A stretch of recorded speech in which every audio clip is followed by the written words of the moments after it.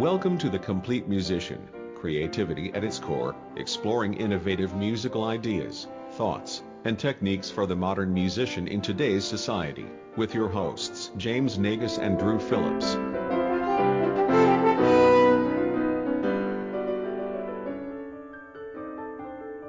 Welcome to another episode of the Complete Musician Podcast. I'm Drew. And I'm James. Hold on. You sound a little funny. Are you sure? Are you sure you're James? I think so. Yeah. Okay. No. Okay. Well, if you were James, then you would know a couple things. Okay. So here's some questions. You gotta make sure that you are him. Okay. What is James would know? What is your favorite restaurant? Taco Bell. That's right. Okay.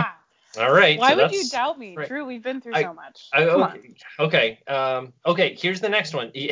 This is very obvious. Of the My Little Ponies, which one is your favorite? Mr. Ed. I mean, only his true friends know that he is a brony. So that checks out too. All right. Last one. On the third Thursday of every February, what do you have to do? Buy new socks for my silly sock collection. Oh, I'm sorry that you are not James. The answer was go skydiving. I'm sorry. That's just, or buy a bucket of eels. Either one. Oh, that was my next guess, actually. But well, this is why identity theft is a danger. You need that third security question. There you go. That's right. That's why there's three of them. And to all of our listeners, now you know this is not James, but we have a wonderful special guest who is a friend of the Cormoto Horn Duo here. We have Dr. Anne Marie Cherry here. She is a professor at Columbus State University in Columbus, Georgia. She is a horn player extraordinaire, virtuoso player, amazing teacher, skydiving enthusiast, physician creator, and I think you like baking pies, maybe? Yeah. Sure. I also certainly enjoy eating them, and I also enjoy tacos. So I have that in common with both of you. There you go, and that's why tacos. Yeah, that's why you're such a good friend of the podcast. So. Anyway, we are so happy to have her on, since James is still off on his whirlwind adventure that we can't talk about yet, or he'll have many stories coming back from that we are international. Yeah, he's an international man of mystery is what's happening. That's the perfect description. So he will have tons of stories. But right now, Anne Marie is joining me for talking about the recent podcast releases, which was about teaching and that little mini series I did on structuring rehearsals, structuring practice, structuring private lessons, all those kind of big topics. So Anne Marie, you have listened to all of these little things that I've given. And, I gave a lot of thoughts and I spoke many words. Not good ones. Not all of them. No, some of the best words, though. Some really excellent ones, yeah. Oh, good. At least some of them were good.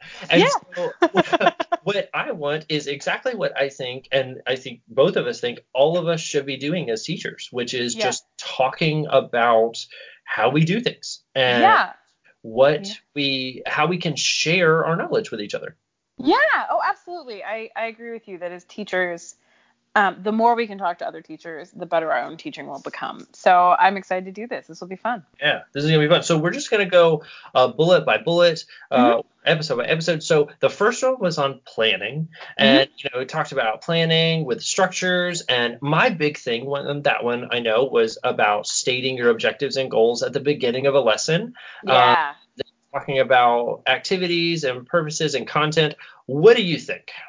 I loved this. So my first reaction when I heard this whole episode was, oh my goodness, he's so much more organized than me. And I loved it.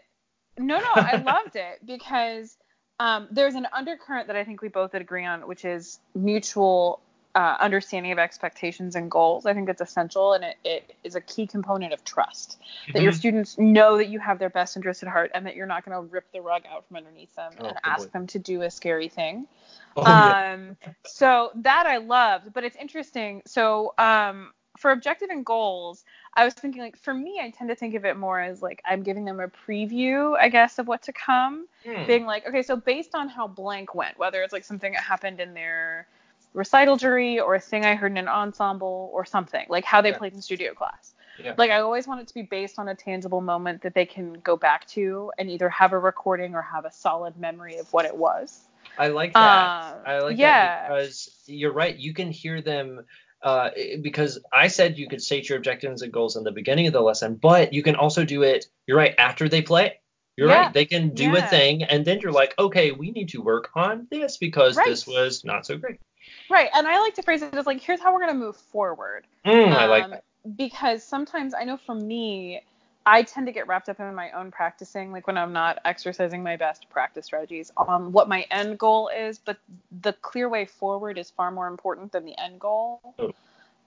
In the moment, you know, like if you're just focusing on your end goal, then that's when the temptation, I think, for students comes to, like, ratchet your metronome up too fast, too soon, or like get really caught up in, like, why can't I do this at the tempo I want, instead of being like, okay, well, I can do it one click faster, and that's good. So what happens if I bump it up a little bit? And then you learn what your stumbling blocks are along the way. So I don't know, it's the same basic idea, but I tend to give them a second of playing something first. Cool. Instead of starting off right away. But I think that it's really a great idea too. It depends on your own relationship with your students, I think. And would you think that it's also dependent on the age of the student? Like, absolutely. Do you think, like, younger kids need to know exactly what they're gonna do, or do you think that the same kind of thing can happen? No. I mean, okay, so I think younger students need to know kind of what's coming, because most of them aren't really sure what lessons are about. True. Right. And so I think that's great for them to be like, okay, we're going to start with this, and our goal is this, because it does take, you said this beautifully, but it takes a lot of pressure off of it. If you're like, my goal is just to, like, we're going to learn this pattern of notes, or we're just going to use great air. That's the thing I find myself always coming back to. Yeah. It's like, I want you to just use a really efficient blow. And if you crack all the notes, I don't care. Yeah. And then when I take the accuracy out of it, then they relax, you know, or if I give them an objective, and this is something that, like, in my mindfulness research, I talk about a lot, having an intention, so that if you're achieving that intention, then that's a success. And it might make you aware of other intentions you need to set, but it's not a fail because you didn't achieve everything at once. It's still a win. Like, achieving any of your intentions is awesome. I remember saying that. And your mindfulness stuff. We're gonna talk about that because not to preview anything, but there are some things in the works for some Quormodo things to maybe go down and do some visiting, and there will certainly be some podcasting in the future with that. And I don't know if you're 100% aware of what we do with our podcast guests, but you have to summarize your research and important things in 2 minutes. So be careful about wasting all your words on mindfulness now. Okay, I'll save them all for later. Excellent. Okay, fantastic. Good. Okay, so any more thoughts about planning? Yeah, so you were talking a lot about structure, and I was thinking about this a lot because I'm in a new job and meeting new students for the first time. It's a great perspective to have, yes. Yeah, so like in my previous life, when I was in Austin, I was an adjunct professor at UT, which is just, like a wonderful time, but I also was teaching 50 private lessons a week to area high school and middle school kids. So I was like kind of covering the gamut, and I was thinking about this. And I really feel like for me, my structure is very different depending on the student's skill level. Okay. So not in like and again, you're much more organized than I am. So like for me, it has to do a lot with what is our big overarching goal. Like, so there are students that are playing really well and about to launch themselves into a professional career, and you're mostly like helping them get the repertoire knowledge that they need, helping them figure out how to be their own teacher when they leave because they're really close to graduation. Yeah. And those kinds of goals inherently are going to have a different kind of a structure because you might have to cover an immense amount of repertoire quickly, or you might be, if they're gearing up for a competition, living with the same rep for a really long time. Right. And so to me, that's a different kind of a structure, helping them stay motivated and not frustrated or bored with the same thing for a long time. Agreed. Versus like a college freshman who's also just figuring out the life skills of college. Oh yeah. And so that, it's funny, like I started thinking about how that different aspects of where they are in their life creep into what we do in lessons. Yeah. But I love that you have a structure, and I love that your students feel like they know what's coming up and what's coming in the door. I especially love that you emphasize that for first lessons. Because I think it's a thing that a lot of us don't think about. And as a college professor, that's definitely a thing that happens in our lives. You know, high school students reach out to us and want to have a lesson. But they don't really know what that means yet. And they're entering this big, scary building that seems very important. Yes. You know, and so they're going to want to project the best versions of themselves, and anything we can do to help them feel equipped to do that, I think is great. So I love that. I love to do like a kind of getting to know you. I call it investigating. Yeah. So like when a student first comes in, if I don't know them, sometimes I say like, hey, pretend like I'm not here and like, let's get warmed up. I'm sure you want to play some notes. So, like, take me through the crash course of your warm up, because you can see a lot of times what are the things in their playing they're avoiding. Yeah. And then what are the things they're really good at. And also see kind of how patient they are with themselves, or what they're really listening for. Like if they're playing through an overtone series and it's super rough, but it's really fast, you know, then that tells you something. And then I like to play duets with them. Yes. And like make it feel like a game, but I can learn so much about their musicianship through watching them do that. Absolutely. And then once they feel comfortable with me, especially because in duets, I mean, like, I'm a good sight reader, but I make mistakes sometimes. And that, I think, the humanizing element of that, like, oh, whoops, you know, like, and I'll joke about it. Like, well, you know, thank you for sticking with it. I don't know what my problem was. And then when they feel comfortable with you as a human, then when you dive into the rep, I feel like that's a place of trust already. But I loved what you had to say about all of that. Those were just my thoughts about that. Yeah. I love your online notebook. That's brilliant. I take notes by hand like an old lady. And I used to do that, and then I would lose the notebook. And I also did it because my kids can access it too. Yeah. Because they're always like, I don't know what to practice. I don't know what we worked on. And I'm like, now you have no excuse. So you can look online and see it. But yeah, I used to keep a notebook too. I also used to require them to bring a notebook, and then none of them would. So I took that out of the equation, and now I just do it. No, I think that's brilliant. Do you let them edit it? Like, is it like they can only view it? Oh, they can only view it. Okay, good. I was thinking about that. I was trying to figure out, because on the one hand, like, if they can make comments, that's kind of cool. It could be useful. Yeah. Yeah, but like, I don't think you'd want them to edit it. That's just interesting. But I love that idea. I know some teachers who have done that, and like they put their grades in there for like the lesson. So if you're like a grade, you know, whatever, and they're like, no, this was perfect. Yeah, I'm gonna tweak that, I think. The only other thing that I started thinking about as a result of listening to your podcast, or that episode, and this again is very much based on where I am right now, and that it's my first semester in a new place. Right. The importance of knowing the rhythm of the system they're operating in. Okay. So, like, knowing for a high school student when their all-state auditions are coming up. Right. And then if their band director requires them to play those etudes for the class or something like that, like helping them be successful for the things you may not intuitively think are a part of your lessons. But I think it goes into their lives. I never want my students to feel like when they pick their horn up to play, they're set up to fail. Like, they may have to accept that it's not going to be perfect, but I want them to feel like they can still achieve things. Yeah. And so a huge part of that for me has been trying to understand the rhythm of where we are. So whether that's how far in advance of a recital jury has to be, and therefore how soon we have to get a pianist in lessons and that kind of a thing, or when their concerts are happening and the fact that they're going to be like brain dead and swamped because it's like concert week, and what rehearsals they have that day, and what you're right, like what their daily lives are. You're right, that goes into it. I forget a lot of that sometimes when the students come in. I don't remember, like, oh yeah, you have marching band rehearsal in an hour, and if I blow your chops now, like, it's gonna suck, like, for you for the next 2 hours, like, or you have 3 hours of orchestra and wind band today. Oh my gosh, we have to be careful. You're right. That's a great point. And so, you know, it's just an interesting shift, because it doesn't inherently belong in what you're doing in that room, but horn playing doesn't exist in a vacuum either, you know. So it's interesting for me as I'm navigating that space. I'm trying to be responsive to my students.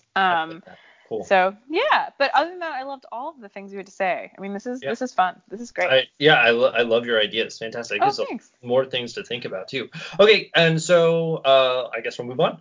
So the next one was about communication, which is very fun one. Yeah. Oh, yes. Talking about precise language, which is like the hardest thing in the world, and which is also about listening to yourself. And that is the worst thing to do, is to listen to your own voice. It's horrible. I know. And I don't know if you ever thought about this. I realized just from thinking about it that I have certain tics that I use. And there are like the insert or the useless words that I use. My one that I use all the time that I'm like desperately thinking about right now and trying not to do all the time is saying the word so. I connect so many sentences with the word so. When I listen back, I'm like, why did I do that? That was so useless. Like, why? So my big tell, I have been told, when I'm thinking about how to phrase something, like I'm trying to be very careful, not necessarily in a negative way, but just I'm being very careful, is I do this thing where I go, and it's like very high pitched. And I had no idea that I did it until I heard one of my students parroting it back to me, and I was like, no, okay, all right, fine.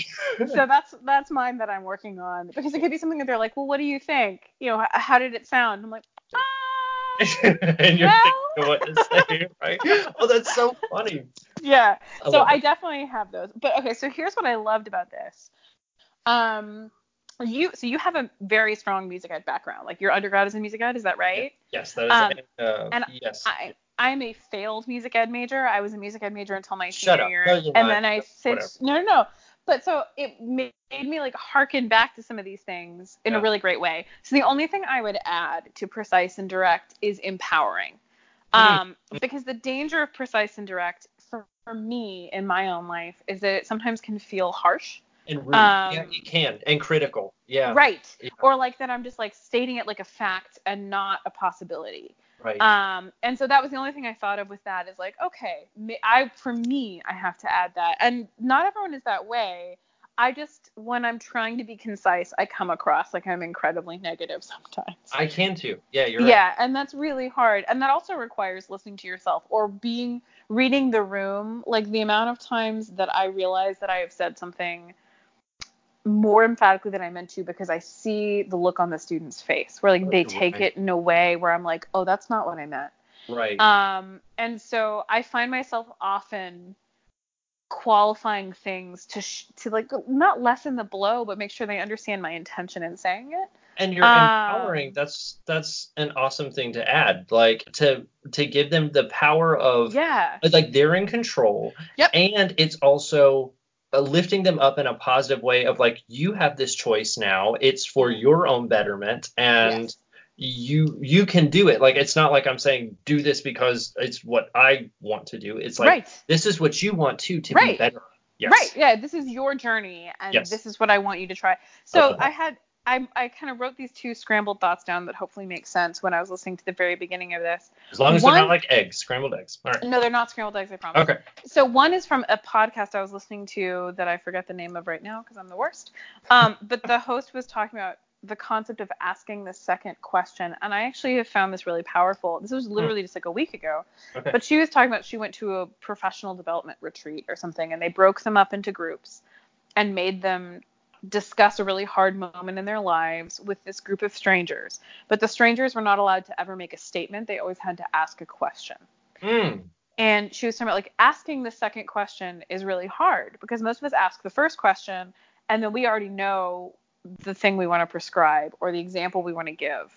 And it's a closed deal. And I challenged myself this week, like, ask another question with the students. And it was amazing because sometimes it revealed that they didn't have vocabulary to describe the moment we were in. And then it was fine for me to pivot to instruction. But sometimes they made the leap on their own just because I asked them a question. And I was like, well, that's far more helpful. Is there an example you can give of that? That's really interesting. Yeah, well, and it's hard.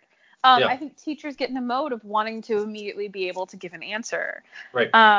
So there's a student who is preparing for like a concerto competition or something like that. Right. And they're playing through, like say the exposition of a Mozart or something. Okay. Right. Yeah.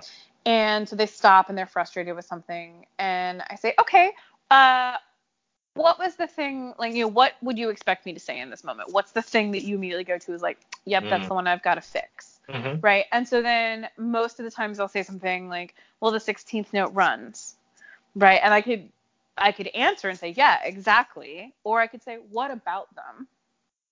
Get specific. And then they have to take a second and be like, oh. Like, how do I fix this? Right. Now and I then have to, right. Yeah. Because then they have to clarify what it is. And so then they might say, well, it's not clean. And I'll say, great. Do you think that's because of your articulation, or do you think that's because of your air? And like, if I just keep giving them options and making them contemplate it, the direction. Now, sometimes that can feel a bit like, guess what she's thinking. So I think you have to be careful. Yeah. But it was really interesting, especially with my older students, to watch them suddenly dig deep and be like, oh, I know this answer. I love that. Yeah. It's empowering, just like you said. It's empowering, and it also makes them, like you said, qualify things that you realize they may not be able to qualify. Like, if you're talking about students or talking to students and talking about tone, and you talk to them about, okay, so like you said, what do you think needs to be fixed? Okay, well, here, my tone. Like, what about your tone? Well, it's not good. Qualify what is not good. Do you know? Describe what good is to me, and then we'll talk about how to fix it. That's that. Yeah, and so it's really hard.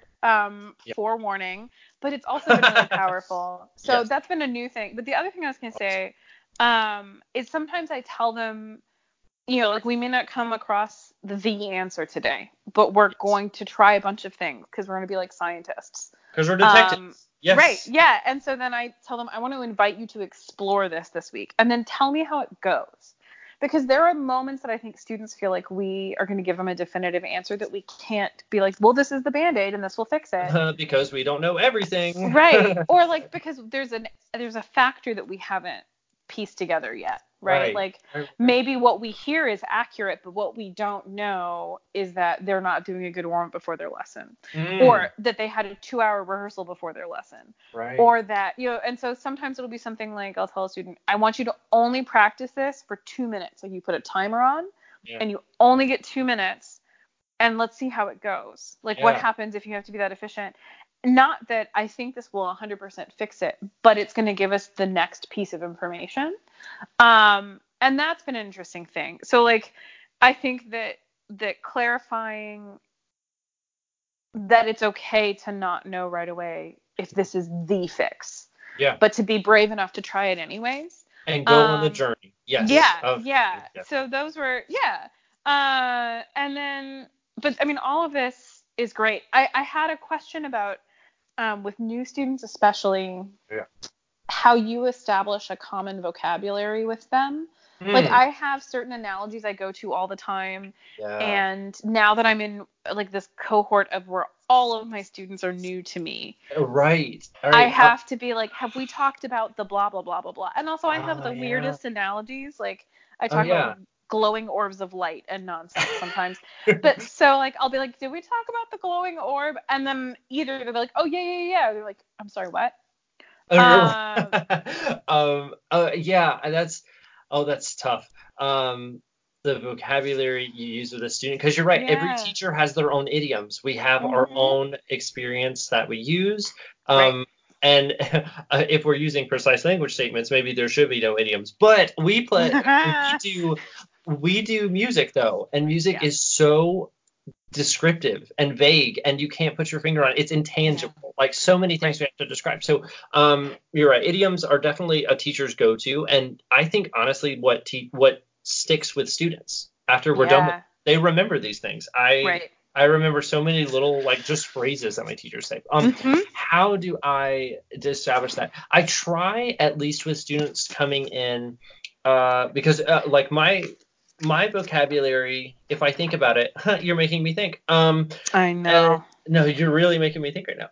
Because I talk about overtone series a lot. That's a lot of my vocabulary, and that's a technical term, but I try and establish overtone series, and I verbally assess them on it almost every time. I'm like, we are starting an exercise on overtone partial 6 in E trumpet. Tell me that note. And they're like, yeah, and they go through and I'm like, we talked about this. Let's go through the process and talk about it again.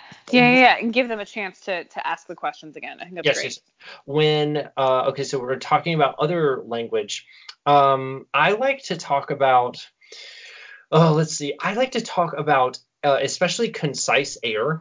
And directed air out in front of you. That's one of my things is making sure that your air is controlled and out in front of you. And I like to use this analogy of okay, here I'm going to tell you. When I'm thinking about entrances, I like to think a lot of us, let's be real, entrances are really hard. And a lot of times, like some of the hardest things that we have to do is just starting. Yeah. And so a lot of times we don't use the air we need because we're scared of it and because we just don't put it in the direct place. It's too wide. It's too whatever. Right. It's not, absolutely. Can't control it. So one of the things I used to use is my analogy of Sesame Street characters. Remember when there were celebrities and they were doing like, this is the letter B today, and they put like their face in the hole and that kind of thing? Okay, so those were annoying to me when I was a child. Even they're annoying now, but they were annoying when I was a child. And so I just always just like want to sock them, just like punch them right in the face. Yeah. And so I think I tell my students a lot, like when you use your air, it's like throwing a punch. Like you're not gonna punch, you're not gonna fight somebody that's taller than you because you're going to get your butt kicked. You're not going to fight someone shorter than you because that's dishonorable. How dare you? You're going to fight someone your own height at your eye level that you can do a good right hook at. And that's where your airstream needs to be. It needs to be like a punch to the face of the Sesame Street celebrity. Oh, that's so funny. Okay, so wait, can I interject with a similar thing? Go. Yes. Okay, so I think it's a similar concept, but I tell my students to imagine that they're playing darts. Yeah. And I say, what happens if you hesitate when you throw your dart? Someone's going to they're like, yeah. Right. Yeah. And I was like, so even if it doesn't hit the bullseye, I need you to throw it. Yes. Like follow through and just throw it. And then we can correct it. Yes. But you have to play it like it's darts. Yes. And it's funny. So to you, like throwing a punch and throwing a dart, I mean, like it's throwing like an emotion that has nothing really to do with air, but that 100% makes sense. Yes. I love this. I mean, this is exactly the sort of vocabulary that I'm talking about. Yes. That's so crucial because if they know that that's what you're going to say, like if you can just say to them, no, you got to play like you're throwing a punch. For a student who's heard that before, they're like, great.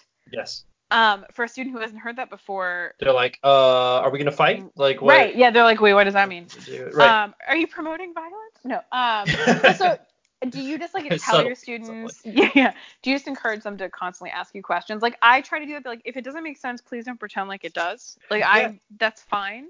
Yeah. I have really inquisitive students that if it doesn't make sense, they will look at me and be like, what was that? And they'll be very inquisitive about that. But I definitely have students who don't, and so I actually tend to say, does that make sense a lot? And I think that comes from teaching or doing like the music ed thing. And I've done that in front of classrooms for so long. And, I do it I teach ear training too. And in my ear training, I like to teach the babies. I like to teach the freshmen. That's like my favorite thing in the world is teaching ear training freshmen. And it really is. I really love it. I was like, I'm not just lying. You. I just love it. It's so much fun because they don't know a ton. And I love the fundamentals. It's so much fun. Yeah. I ask them and I tell them in the first class, like, I will ask you 1,000 times after I introduce a new skill or concept, like, does this make sense? And because most of the time, if I don't, all I get back is like blank stares. And I need you to give me like a nod or a shake or like raise your hand like, no, I have no idea what you're saying. Or something. So I say, does that make sense a lot? Yeah. Okay. I do that too, but I was just wondering like if you had any tips for building that vocabulary. I mean, because I was thinking about, you didn't really talk about in most of these podcasts, studio class versus individual lessons. Right. And that's because I don't have a regular studio class. Right. Yeah. And I was thinking about like what an advantage. So I'm very lucky in that I get a lot of time with my students as a studio outside of individual lessons right now because of the precedent of the program I'm in. That has not always been the case, but that is definitely something for those teachers that have one. Yes. That I would encourage them to utilize that to build that sense of community.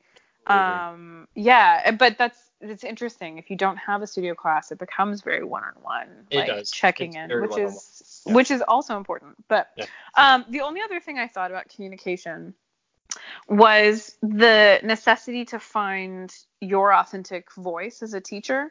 So you talked a lot about convictive tone, and I know exactly what you mean. But I started thinking about myself. Like, I listened to my own lessons this week because I was teaching after listening to the episode you sent me.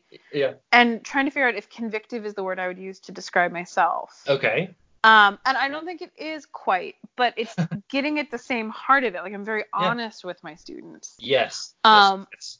I tend to joke with them a lot and tease them in a way. Yeah, I do the same thing. Yeah. But it's interesting.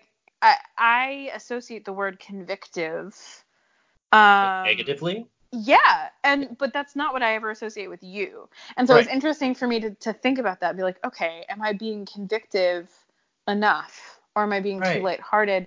But I think that what you're really talking about is holding them accountable, right? Yes, and also just meaning what you say. So I've seen so many students, I reference a lot of my music ed students who are in this class because that's primarily where all of this inspiration came from. Right. And I see a lot of the students saying phrases of, well, what if you put your finger on this key? Or what if you held the instrument up? I'm like, no. Hold the instrument up. That's what you mean, hold the instrument up. Yeah. Or the difference between affirming that someone tried and telling them that it was good. Yes, that kind of thing. Because there are lots of moments where my students are brave and take a risk, and I want to applaud them for that. Yes.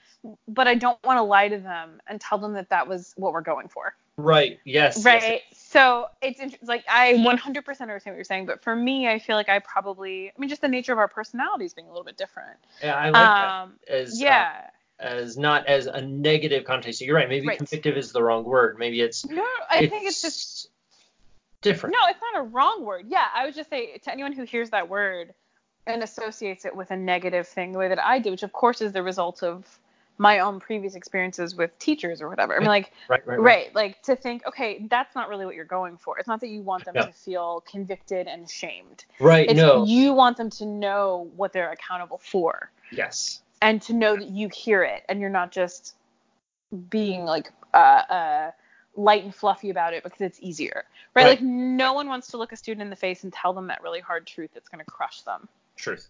But that's our job. It is. And so I think that's a great way to explain that. It just forced me to think about okay, what does this word mean to me and why? So I loved that. Forced me to think this week about authenticity and accountability, which I think are crucial ingredients of teaching. So, yeah.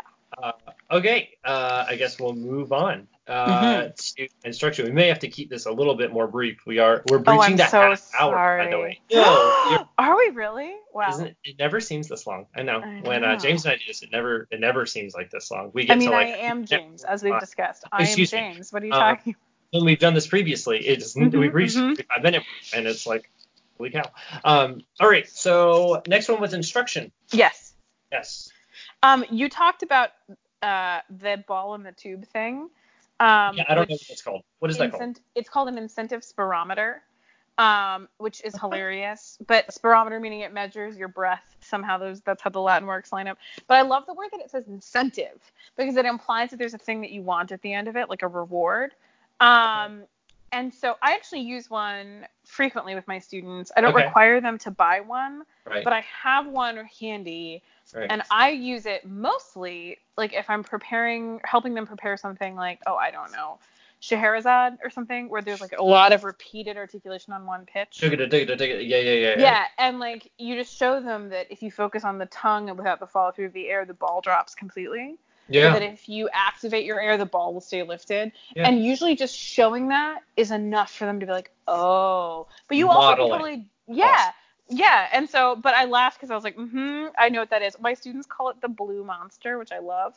But I don't call it that. They call it that. That's awesome. But modeling, I think, is hugely helpful. even the thing of like modeling back what they just did and exaggerating it so they really hear. Do that all the time. Yes. Yeah, and like I always feel a little bit like a mean person when I do it. I always say you didn't do it to this degree. I'm exaggerating, but yes, you did do this. So let's not go that far like I did. Yeah, exactly. Okay. So in the interest of being brief, I just have two things. Is that okay? Okay. Actually, are you going to talk any more about modeling? No, I wasn't. Do you want me to? Okay. No, I have a question for you. Yeah. Modeling. Okay. So when I started teaching and doing this, that's however many years ago, which it's so long ago. Not really. That's right. We're very old. Yes. So old. Stroking my gray beard right now. When I started, I would model so much for my students. Like I would say, play it like this. Like I tried to describe it, and if they didn't get it like once or twice, I'd be like, well, like this. And as I've gotten older, I stopped playing as much in my lessons. Yeah. And I learned that from my teacher, Dr. Abigail Pack at Miniseries. She wouldn't play a ton in my lessons unless either I asked her or if I was like, can we play together or something like that. And I think she heard that from Doug Hill, because her teacher, Doug, she said, did not play in lessons. Like, he just didn't. And so I was like, wow, maybe I need to consider maybe getting better at describing things instead of modeling. But when do I model? Like, how often do I do this? So this is a great question. Yeah. Okay. So digging back into our music ed backgrounds. Yeah. I was thinking about learning models, right? Like VARK being a good one, visual, auditory, reading, kinesthetic. Right. And when I was a music student, my mom always tells this story, like when I was taking piano lessons as a kid, that she would sit outside and she would hear me play something and it would be like really, really rough. And then she assumed that for the rest of the lesson it was the teacher playing, because she would hear the next iteration sound way better and then the rest of them sounded the same. And really it was just that I had to hear him do it once and then I knew what the it was like I learned, or I downloaded that information of, it can sound like that. Right. And then I could do it. And I'm still a little bit that way. When I'm learning new rep, like if I have an orchestra concert coming up, I'll go listen. Correct. Yeah, exactly. And so I feel like it depends a little bit on how the student is responding to it. Some students really don't want to hear you play it. Or hearing you play it just means that they're trying to copy what you're doing. And like I always joke with my students, like none of us got into this to do excerpt karaoke.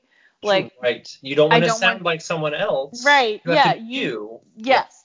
And so that's a great question. For me, I find myself modeling more often with students that are struggling with basics. Okay.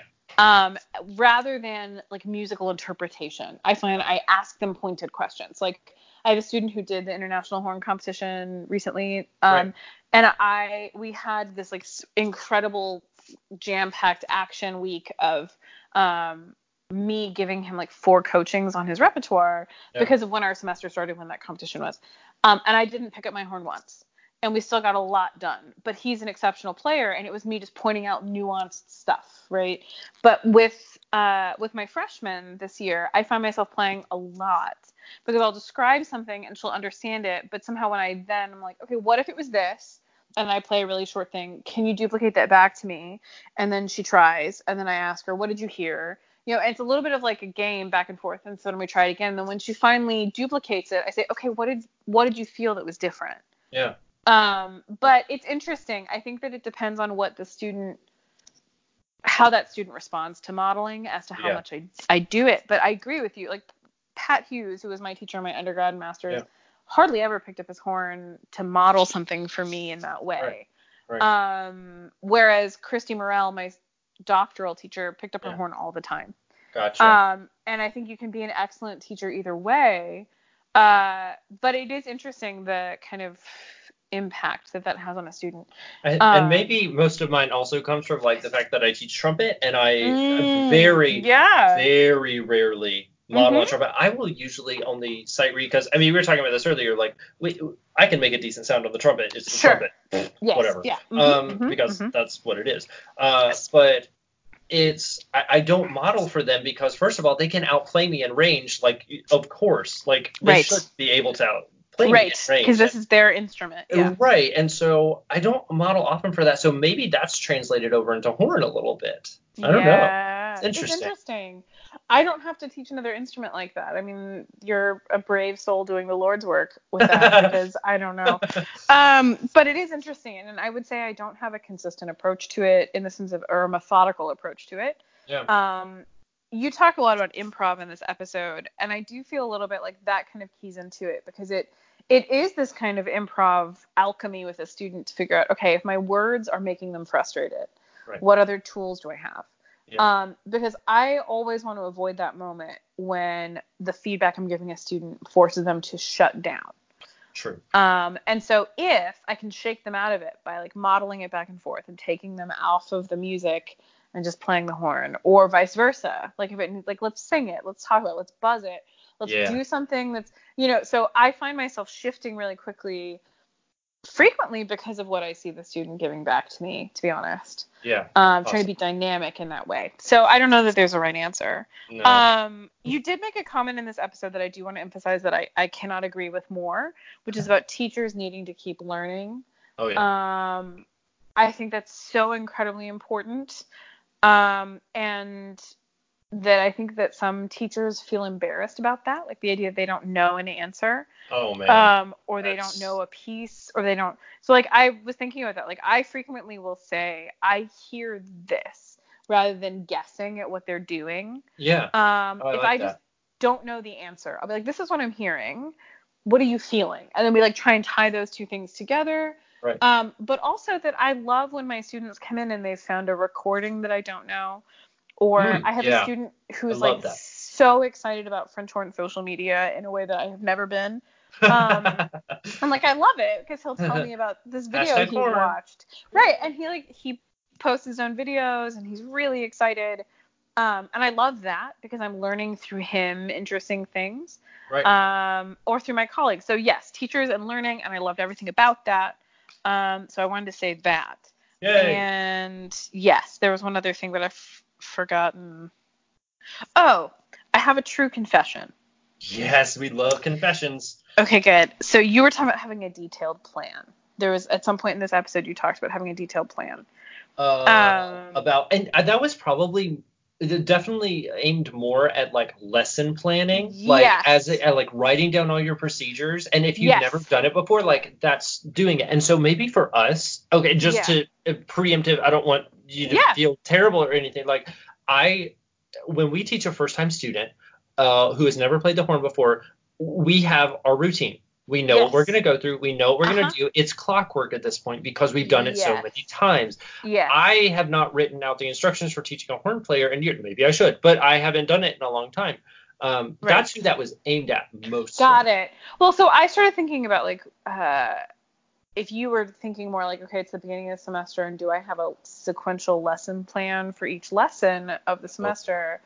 And I was like, oh my God, I don't. So what I was going to say is I feel like I do really well with a framework that's vague and that I know. So like if that framework includes like lip slurs and then some sort of finger patterns or whatever, and like that I know the order I want to put it in, that like I think air is the most important ingredient and everything builds on that, and then it goes to repertoire, that I have that kind of, I know where we're headed. Yeah. But that we may not get all the way through it, and that's okay. So it was interesting. But you were definitely, I think, talking about people who are first-time teachers or new teachers in that moment. Yes, I was. There, in my semester, the only real organization I've done of that way, like a framework for a collegiate semester, was a couple of semesters ago. I did a semester-long project where every week the students had to submit videos of a specific exercise, like a specific. Telling me about this. Yeah, and I made these videos that are on YouTube that are hidden from the world that no one can see because I will find they were public for a long time, and then I'm not kidding, I went on and someone like thumbs downed one of them. And I'm like, if that was a student, first of all, I will find you. Second of all, if it wasn't a student, why are you watching these videos? Like this, it was like quiz number 7, and it was about like doing when you overtone. said amazing. Sorry, when you said I will find you, for some reason I immediately pictured like John Wick, like Keanu Reeves. Right, like and I was like, or like oh, I will find you, or Taken, like yes, it got very dark in my head for a second. No, okay, so that makes more sense. So that structure of they had a quiz to submit to me every week of a specific exercise, that was a big structure that I used in my lessons, because then they had an overtone exercise to do every single time. They knew they're going to, because they had to record it by Sunday night. Done. Yeah. No, that's great. My only other 2 things in this, because I know I'm babbling at you and I'm sorry, were using repetition to boost confidence. That's a thing you hinted at. Yes. But I wanted to say it overtly, because a lot of my students right now were like discovering that they're better at the horn than they think that they are. And so they'll do a thing and they'll look at me like, well, I can't do that again. And so me trying to like, yes, you can. And like, let's explore it and see how that works. And like to boost their confidence of like, yeah, you just played 5 high C's for me. You've got them, or something like that, as opposed to, well, you need to do it again to prove to me you can do it. Like to make it something where it's you did this so many times, you can do this. Like when you walk into orchestra rehearsal, don't be scared of that. You've done it for me. I know. So that's one thing. And the other thing, what you were talking about, improv and exploring skills and concepts. I like to do this in a really sneaky way, and I 100% stole this from Pat Hughes. Awesome. So he does this thing with students who think they can't play high, where he takes an overtone pattern, but it's like kind of a weird interval. It's not an octave, and it's not like an octave and a fifth. It's somewhere in the middle, but something their ear can hear. And he just starts them somewhere comfortable and takes them up the valve sequence, and they lose track of what pitch they're playing. I love, that's awesome. Like doing up to like the 7th partial, up to something else that's like overtly out of tune. Correct. And you're not trying to get them to play the right note. You're just going to try and duplicate the pattern. So I love at the end of it being able to be like, do you know what note you just played? Especially for students who are like, well, I can't play high. I'm like, well, that's nonsense, because you just played a high B flat like it was nothing, and like sneaking them into it, because I do think it's like the musical equivalent of white coat syndrome. Like those people who like their blood pressure goes up just because they're at the doctor's office. Oh yeah. I think that horn players do that when there's a thing on the page they haven't achieved before. Then every time they see it, they reinforce this narrative of, I'm not the person who does that. It's panic. And so I like to just deconstruct that narrative through sneakiness. I love it. And use improv to do that, because sometimes you don't know what's going to be that moment, but you can immediately think of like, oh, this lip slur that Adam Unsworth showed me one time, that's the right tool for this, or like, like whatever, and it's like plug in whatever it is, or like make a game out of that passage in music. Great, let's take that and let's start somewhere comfortable, and like let's just mess around with it and turn it into a derivative exercise or something. That's super cool. I love that. I'm going to steal that completely right now. Sneakiness. I approve of sneakiness in all forms. All forms. Fantastic. Cool. Mm-hmm. Hey everybody, well this episode is getting a little bit long, so Dr. Cherry will be back to discuss the rest of the topics from the teaching mini-series on the next episode, the continuation of this one, but I decided we're going to cut it off here. Thanks for listening so far. Please tune in to the next episode in this little 2-part Dr. Cherry interview series about teaching. If you want to contact us, you can contact us by email at coremotohorn@gmail.com, or visit us at our website or our Facebook page. Listen to us and subscribe and like us on iTunes. We really appreciate it. Be back soon with the next part of the interview. Thanks.